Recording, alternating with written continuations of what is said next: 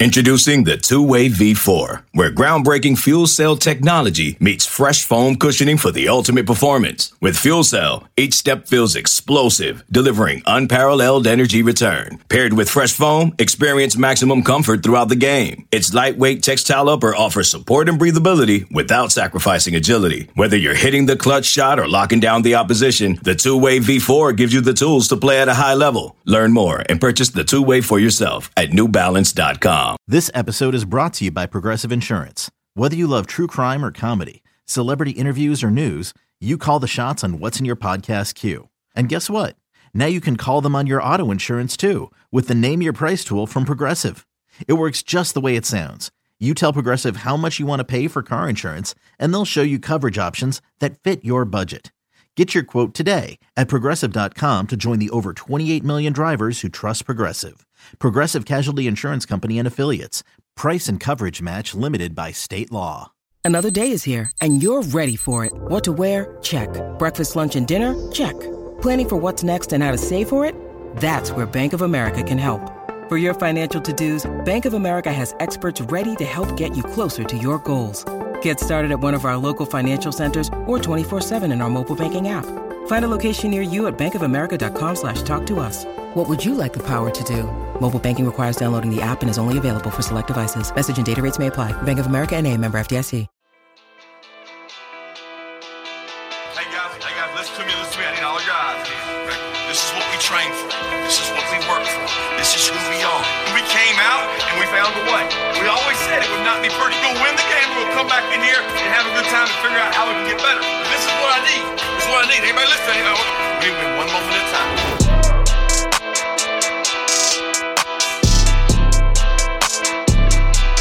Welcome back to another edition of the Junkyard Dawgcast. I'm your host today, Kip Adams, joined by my esteemed colleague Benjamin Wolk, and we are holding down the fort while our esteemed leader is now just enjoying the eternal bliss of holy matrimony. Jordan Hill, this one goes out to you. If you watch this, just know that we're doing our best without you, but we miss you, buddy. Looking forward to getting you back and hearing what this new life is like for you. But man, it never fails. Someone goes off the grid for about 5 seconds and news hits. It's just, that's part of the job. And, I shouldn't say I was surprised when it happened, but, it's coaching changes are happening left and right this offseason. Georgia had, I believe now this is the third coaching change we will undergo this offseason as wide receivers coach and passing game coordinator Bryan McClendon heads to the NFL. Ben, just your initial reaction on that, and just overall just having this, this news hit as it's just me and you holding down the fort at Dogs 247. Yeah, well, I mean, I think probably Jordan, if he's listening to this or watching this, he's probably the most surprised person in the world that we were able to figure this out without him. So credit to us, really, that we're able to put on this episode. But from, to your point, Bryan McClendon, of course, we found out immediately after Jordan. I think it was on Jordan's wedding day, if I'm not mistaken. Might have been the day after. But Bryan McClendon leaving for the NFL, not that super surprising of a decision. I mean, he's someone that is wanting to work his way up the coaching ranks. I think that there was a group of 5 job in the state that he was probably in the running for as well. But getting the opportunity to take the step up from college to the NFL was something that he had been vocal about wanting to do and had the opportunity to do. He's going there with Liam Cohen, a guy that he's familiar with through the SEC as well. So there's some familiarity there for him going to the Buccaneers. So I think that it's not a super surprising move on his end, but there are certainly going to be implications for it on Georgia's end. I mean, we got the opportunity on Sunday to talk to a few wide receivers and just check in with sources and things like that about what does this mean? Who does this affect? And I know that you have a lot more info probably on Travis Smith because you talked to him more in depth than I did. But I think that what we really turn to now is who does Georgia hire? Because there were all the relationships that Bryan McClendon had built up. We've written about him throughout the fall and into the winter with Thomas Blackshear, Travis Smith, CJ Wiley, Edward Coleman, a lot of these in-state guys, some of the more recent guys like Jamori Bryce, Sam Turner, other in-state prospects that, Bryan McClendon had developed really, really strong relationships with, and in many cases they'd been offered relatively recently. I know Travis Smith said to you how shocking of a news update it was to find out that he wasn't going to be there. And so I think everybody right now, myself, yourself included, but mostly the recruits that Georgia continues to recruit at wide receiver, are in a waiting game as Georgia goes through the hiring process, which I'm told will probably take, throughout the course of this week and maybe beyond. So it's not something that I think Georgia is looking to have an immediate turnaround. They are afforded the luxury of it being in the middle of the dead period. So coaches aren't able to be out on the road. These guys often have relationships with more than just Bryan McClendon. So they have the opportunity to kind of, I don't want to say stall, but take their time to make the right hire. And I think that's something that's going to do. Obviously, there have been some, conversations that have already gotten started between Georgia and potential candidates. And I think that really it comes down to, Georgia wants to capitalize on this in-state wide receiver recruiting class. It's a really, really good group. I think that they want to land, a couple of those guys at the very least, if, and likely probably go out of state for another. But I think right now it's hard to say exactly who Georgia is going to prioritize that position group until we know who it is they've hired. Yeah, and as you mentioned, obviously with McClendon, heading to the Buccaneers, interestingly enough, he's now going to work with Todd Boyles, whose son Troy is a redshirt freshman linebacker at Georgia. I think, when you look at the job, it's going to be an attractive position. Georgia just brought in, 5 new wideouts. You got 3 in the transfer portal. And you're bringing in guys like London Humphreys, Colby Young, Michael Jackson III, adding guys like Nitro Tuggle and Sokovia White to the mix. You're bringing back Dominic Lovett, Ra Thomas, Dylan Bell. This is a very talented group, and obviously just being at Georgia, this position immediately is, going to be one of the most coveted in the country.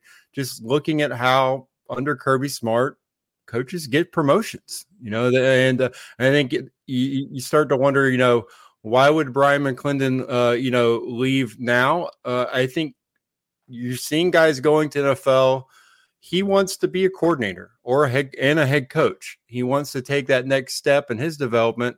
I think he probably had interest in, some other jobs. The Georgia State job comes to mind. I still don't think they're going to be able to provide overall financially the kind of package that would be able to entice McClendon or, even Dell McGee, at Georgia for that job, just because, they're going to want to be equipped with everything they need to succeed. And, I'm not sure that Georgia State's going to be able to provide what either of those guys want, but I'm sure that they'll try to interview both of those guys. And so you look at that, but overall, I think the timing of this, I know that the players that have arrived at Georgia that I just mentioned are probably wondering, I wish I had known that before. That's the unfortunate aspect. But to your point, as far as the timing, I think Georgia's going to probably begin practice March 12th.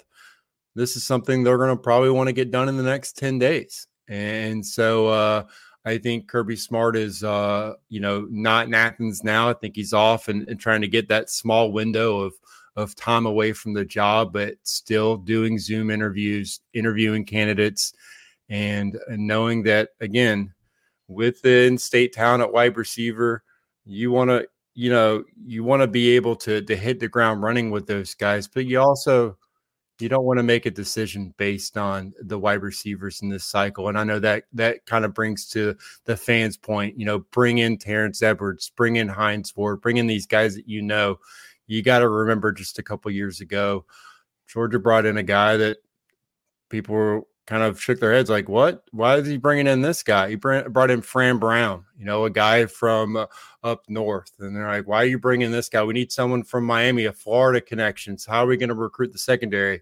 And then Georgia just proceeded to roll off 2 of the best secondary classes on paper that they've ever signed.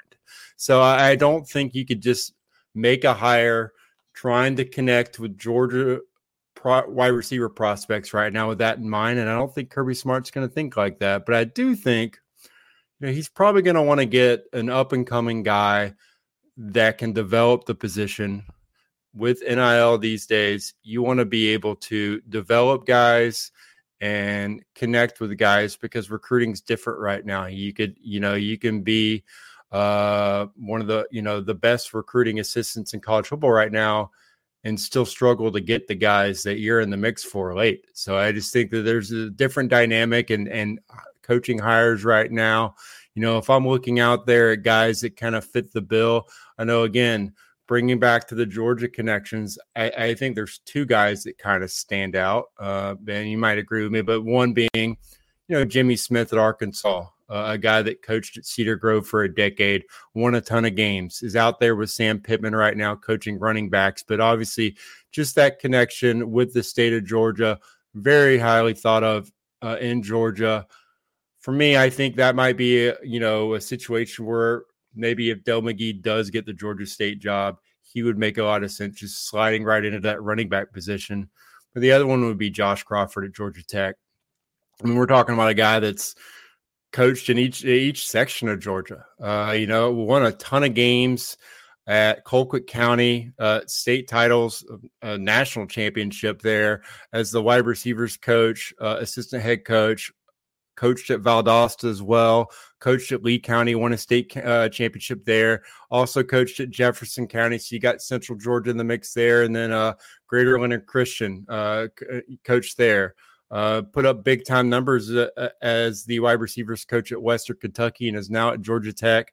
He checks every box there as far as being a young coach, a coach with connections in Georgia, and a guy who could say, hey, I coached Darius Slayton in high school, and I've coached prolific offenses as well. So I think that's a guy that kind of checks a lot of those boxes. But at the end of the day, I think Kirby's going to interview probably double-digit guys for this position, because I'm sure he's gotten calls from every assistant from coast to coast wanting to be able to have an opportunity at this job, and so he can take his time in the sense that he doesn't need to just pick a guy, one of the first guys that comes in. He can do a second round of interviews. And I think, like I said, the next 7 to 10 days, he'll find his man, and then he'll hit the ground running with a lot of these guys in the state. And as you mentioned, Travis Smith at Westlake, it was basically a reset button for him. He felt as comfortable as you can be with Bryan McClendon at Georgia, and they were in the pole position in his recruitment. And I've mentioned him every opportunity you guys have given me on the pod. I've talked about, I just think he's that type of in-state wideout you got to kind of, hit the home run with and get those guys any chance you can. And I still feel that way.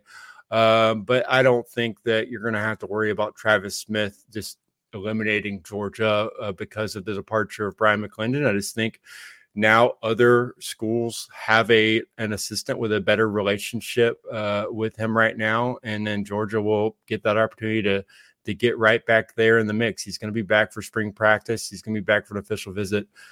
Georgia will get its chance to get right back in the mix with the top wide receiver targets in Georgia. Ben, what are your thoughts on it? I guess what Georgia needs to do at this position and maybe, just that impact in recruiting you think it might have?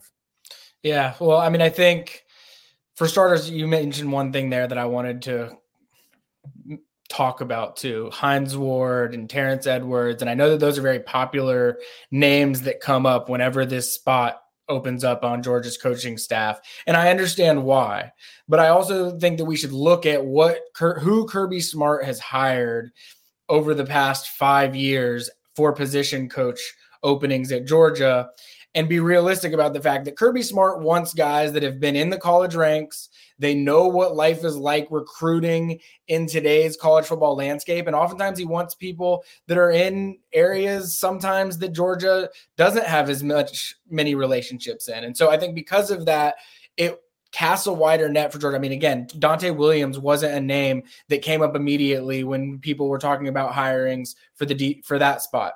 Fran Brown was the same way. Chidera Uzo-Duribe was not a name that was brought up, early on in that hiring cycle either.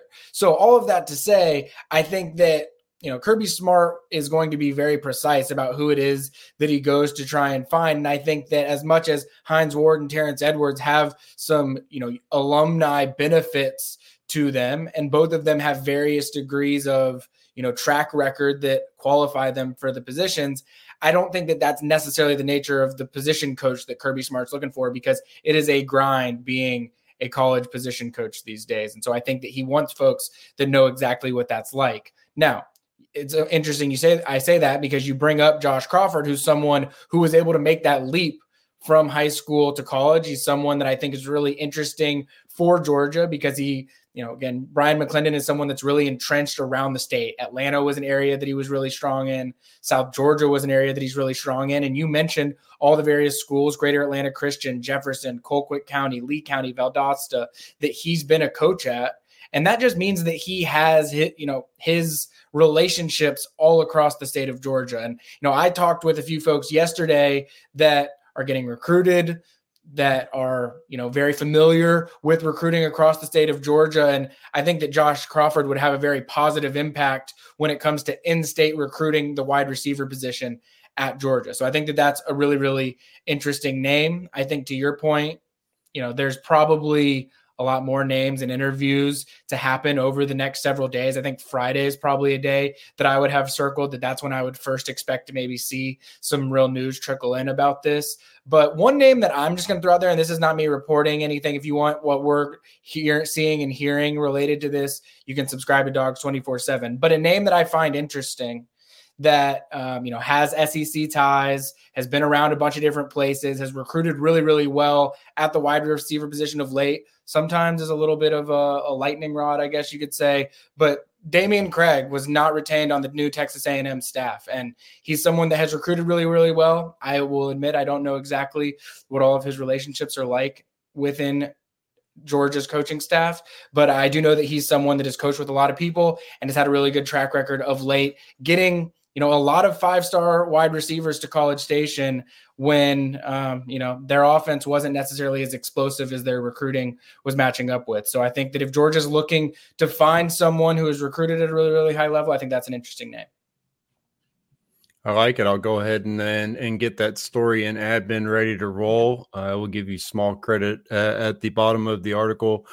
As we mentioned, we just got back from a loaded Under Armour camp in Carrollton, Georgia. And after we take a short break, we will break down what we learned from that event. When you need mealtime inspiration, it's worth shopping Kroger, where you'll find over 30,000 mouth-watering choices that excite your inner foodie. And no matter what tasty choice you make, you'll enjoy our everyday low prices, plus extra ways to save, like digital coupons worth over $600 each week. You can also save up to $1 off per gallon at the pump with fuel points. More savings and more inspiring flavors make shopping Kroger worth it every time. Kroger, fresh for everyone. Fuel restrictions apply. Welcome back. And as I said, the Under Armour Atlanta camp is always one of the top opportunities, especially for us in Georgia, to get updates and to get often a first look at some of the top prospects across the country. I will say that the thing I'm most thankful of for this event is the fact that Carrollton has an outstanding indoor facility. Whenever I rolled up around 8 a.m. on Sunday, it was about 32, 33 degrees out there. And, as soon as I saw that media registration wasn't for another 15, 20 minutes, I went right back to my car and cranked that heat as high as I can go. But, it was an outstanding event. Once again, the UC Report and ESPN and all those guys, they do an outstanding job with this event. A lot of great access for the media, and overall, very well organized event. They've had, been running this for a long time. I think that they've really kind of locked in on what works for them, and the opportunity to kind of see guys, work out, do a lot of position drills. It's a good setting, and they send the video out to colleges across the country at no cost to these prospects. So overall, there's a lot of value for the guys doing it, and for us as well. For me, it's this is my first opportunity to see a lot of these guys. You see the names. We mentioned all the guys in Georgia, but also just across the Southeast.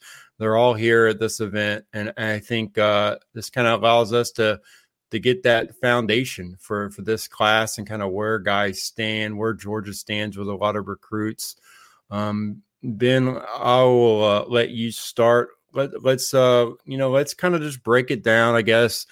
Maybe not position by position, but let's just go, just start with offense. Maybe a guy or two that you either learned something about in their recruitment or learned something about them as a player.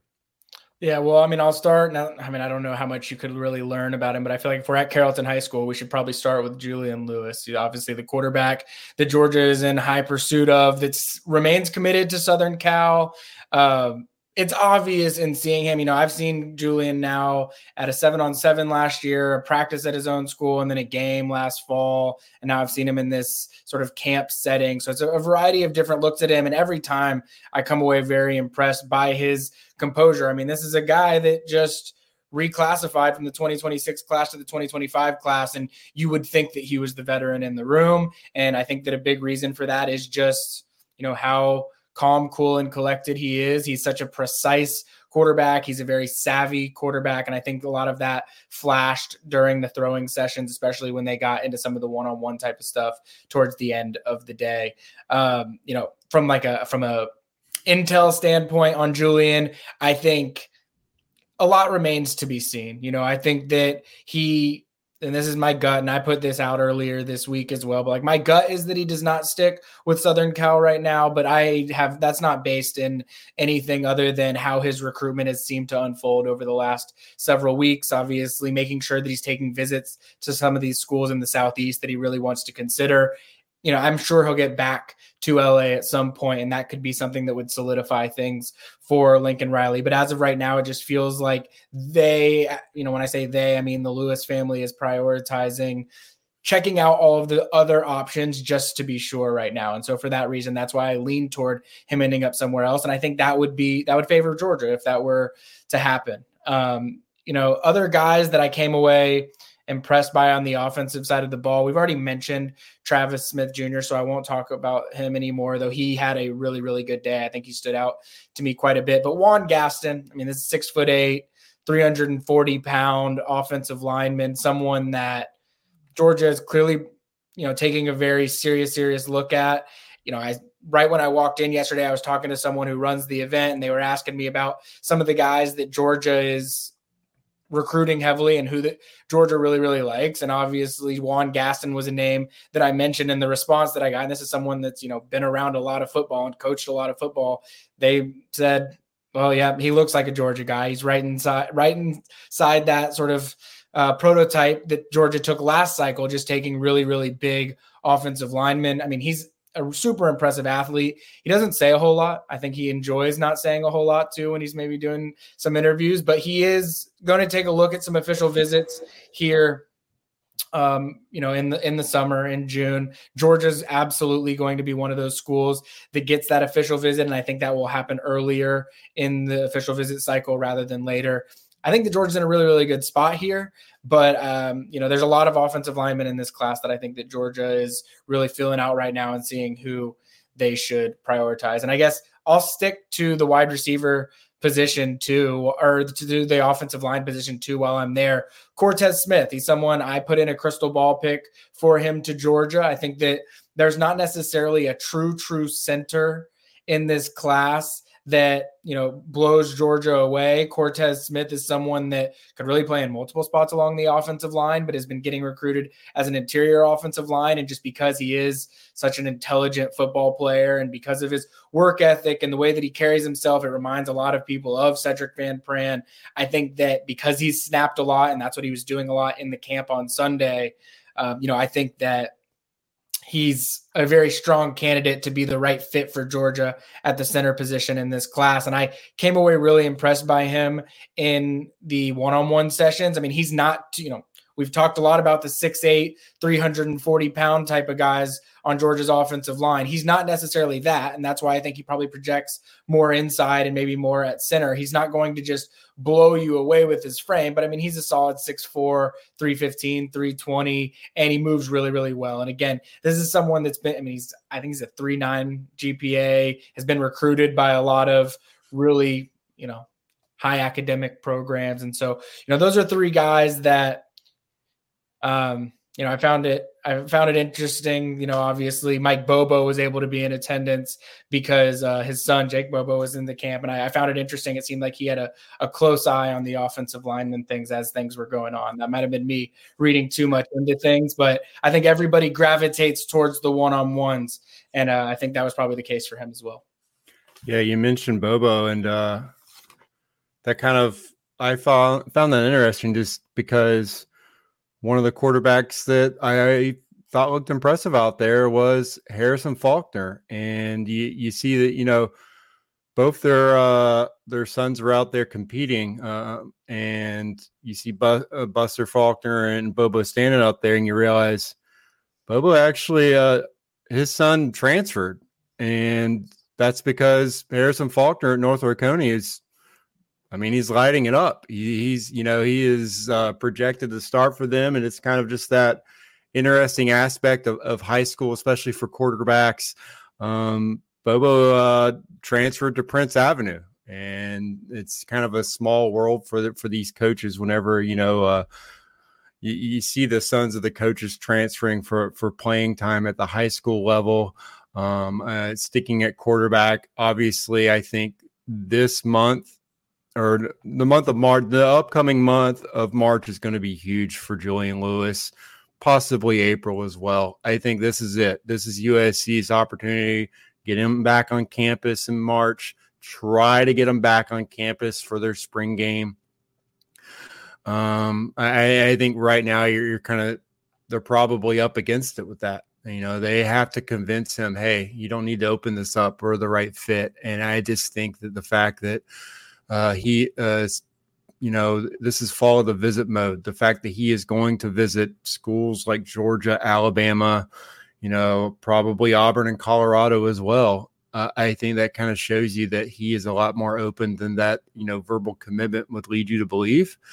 And I think Georgia is a threat. I'm not, I don't think anyone's projected a flip from him yet, but I do think once you see him get on campus this spring for those visits, I think that, if the new staff at Alabama impresses him, if Georgia continues to impress him, I think he's going to open it up. And then you're going to see, once again, just one of those 5-star quarterback recruiting battles. And I think that's going to be probably the main recruiting storyline for the rest of the spring. For me, I guess sticking on offense, the running back Alvin Henderson from Elba, you kind of got a better sense, at least I did, of where his recruitment stands. I think, when you see elite prospects in the state of Alabama, you just kind of pencil them in.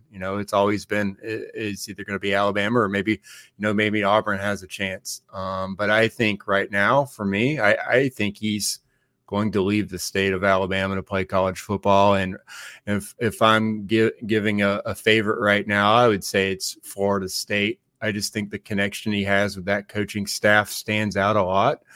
And he was pretty clear about that when I asked him, who's doing the best job recruiting you.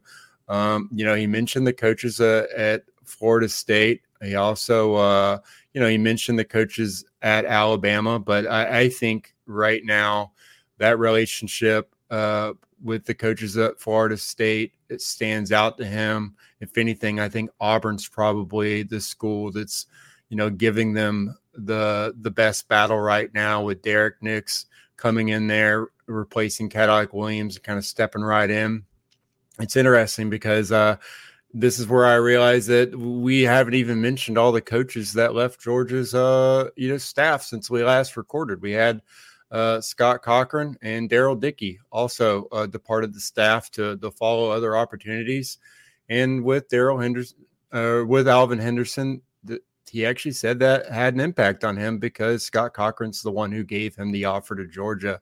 That was a coach that he had a connection with. So Dell McGee is, kind of working, doing a little bit of makeup work there with someone from the state of Alabama. With Scott Cochran had the ties there.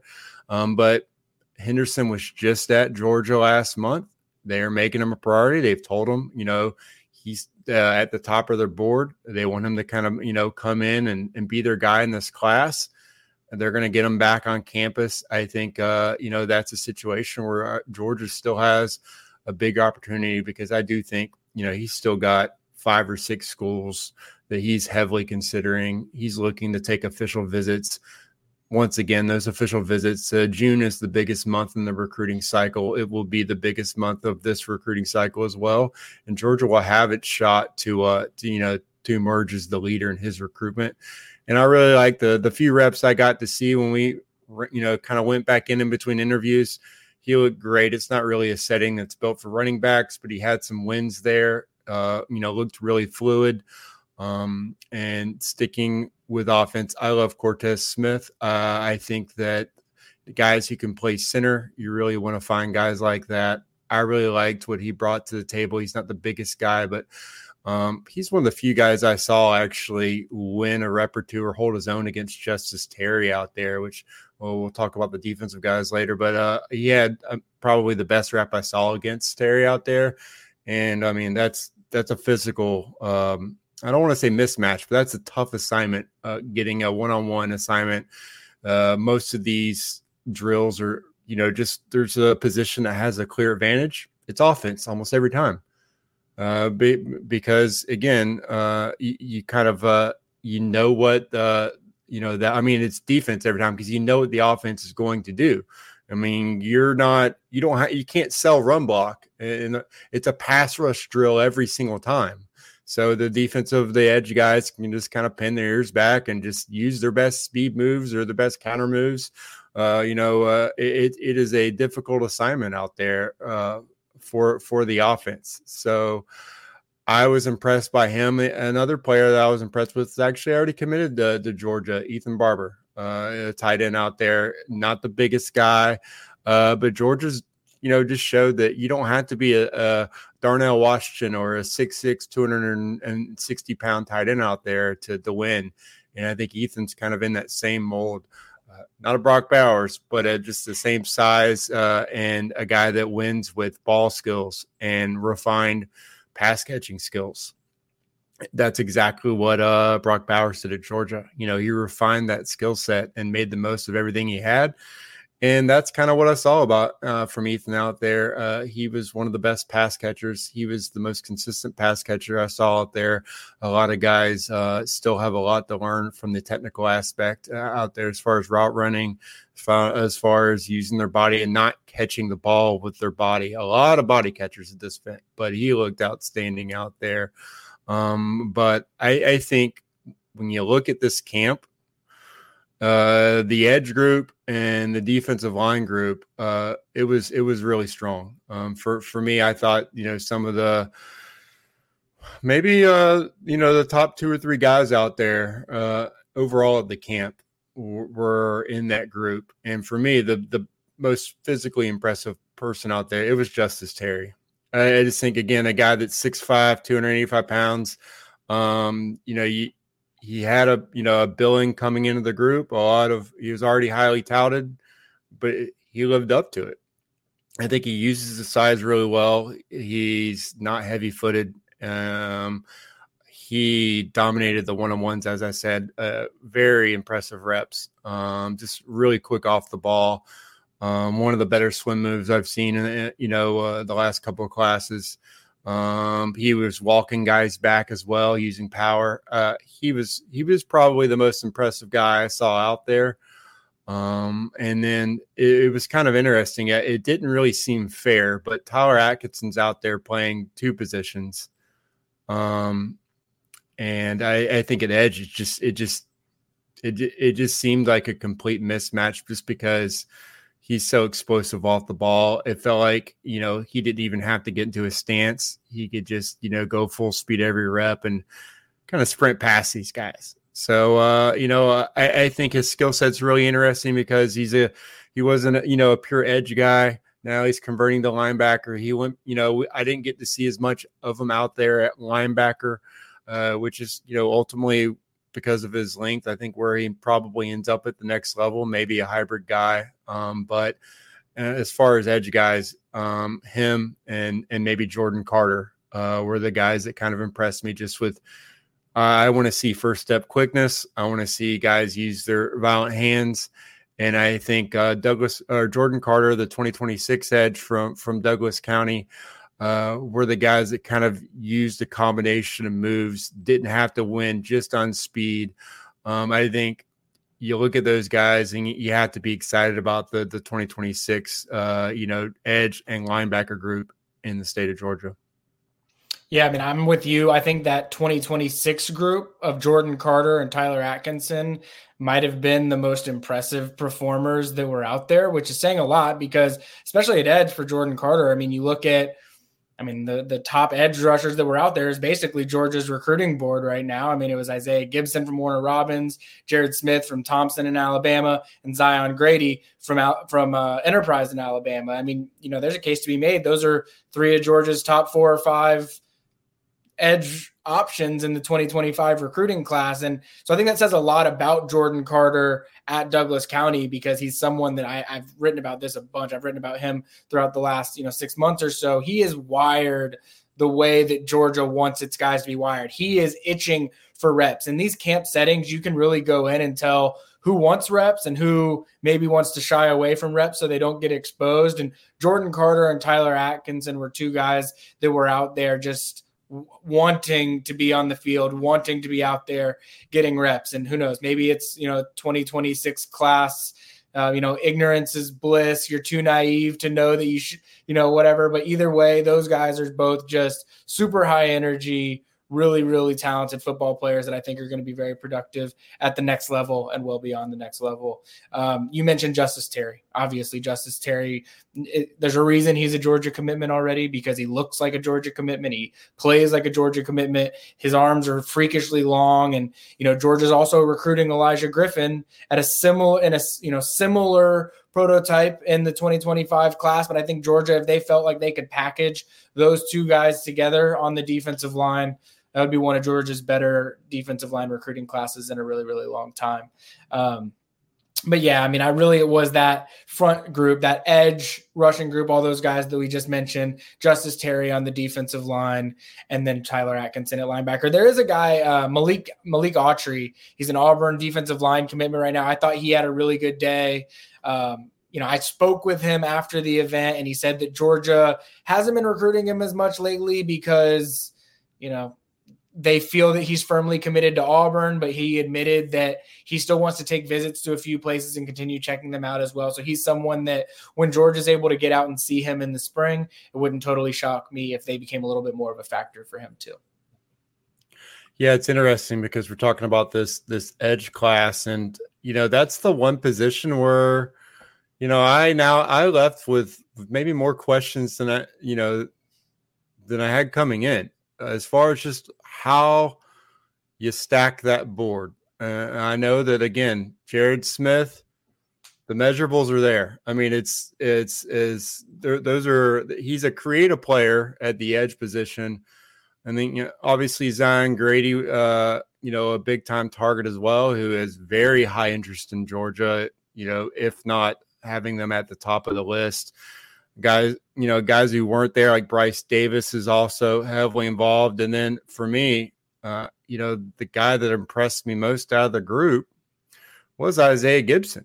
I think he's a guy that, kind of like Quintavious Johnson in this last cycle, kind of like Gabe Harris in the cycle before, maybe a guy that's, versatile enough at, I guess, 6'5", 255 pounds to play edge, but also, to play some 5 technique at the end of the day. Seeing him out there and just see how, how comfortable he was on the edge. I'm like, well, I kind of maybe had him pegged, as a D lineman, but now I have to slide him into that edge group. And for me, I have a hard time putting anybody ahead of him on that board just because of I thought he was the most impressive of that group. So obviously you have to project a lot at the next level. Like I said, with guys like Jared Smith, and they're recruiting 5-star defensive lineman Elijah Griffin, to play kind of the similar role as I just mentioned. So I'm glad it's their decision and not mine, because I would probably have a tough time, having anyone convince me who is number one on that board. I could be argued any number of ways, which is why the spring eval period will probably be really important for Georgia moving forward. I'm going to do my best to, honor Jordan with a basketball minute. And you know what? I wish I could bring you guys good news. Another close, hard-fought home game for Georgia against Florida on Saturday. They were up by 11 at one point early in the game. And once again, I guess it was, you kind of felt like Charlie Brown. You're just running up to kick that football in the second half. Again, they went over 10 minutes without making a field goal and making a shot in that game. They had 8 turnovers during that stretch, 8 missed shots, and they fell to Florida 88-82. They are now 14-11 on the season. They are 4-8 in the SEC. And well, guys, those tournament dreams are all but up in smoke now. Georgia will have to go on an epic run and maybe hope for a tornado or two in the Atlanta area during that SEC tournament. That's probably their best chance of getting in. But the NIT is still up for grabs. If they are the top Georgia team that does not make the tournament, and get an automatic bid to the NIT. That is still something that they can play for. And I think that is what you have to hope for if you're Mike White, that keeping this group in the mix. You've seen some growth out of this group. I think that you still want to finish strong, because once again, you're on a 6-game losing streak for the second season in a row. So that is what you have to work for. They will take on, I believe, Vanderbilt on Wednesday, and we will have that covered, and we'll have all the rest of the news covered over the next week as we await the triumphant return from our leader Jordan. But for this edition of the Junkyard Dawgcast, I'm Kip Adams. He's Benjamin Wolk. You guys take it easy.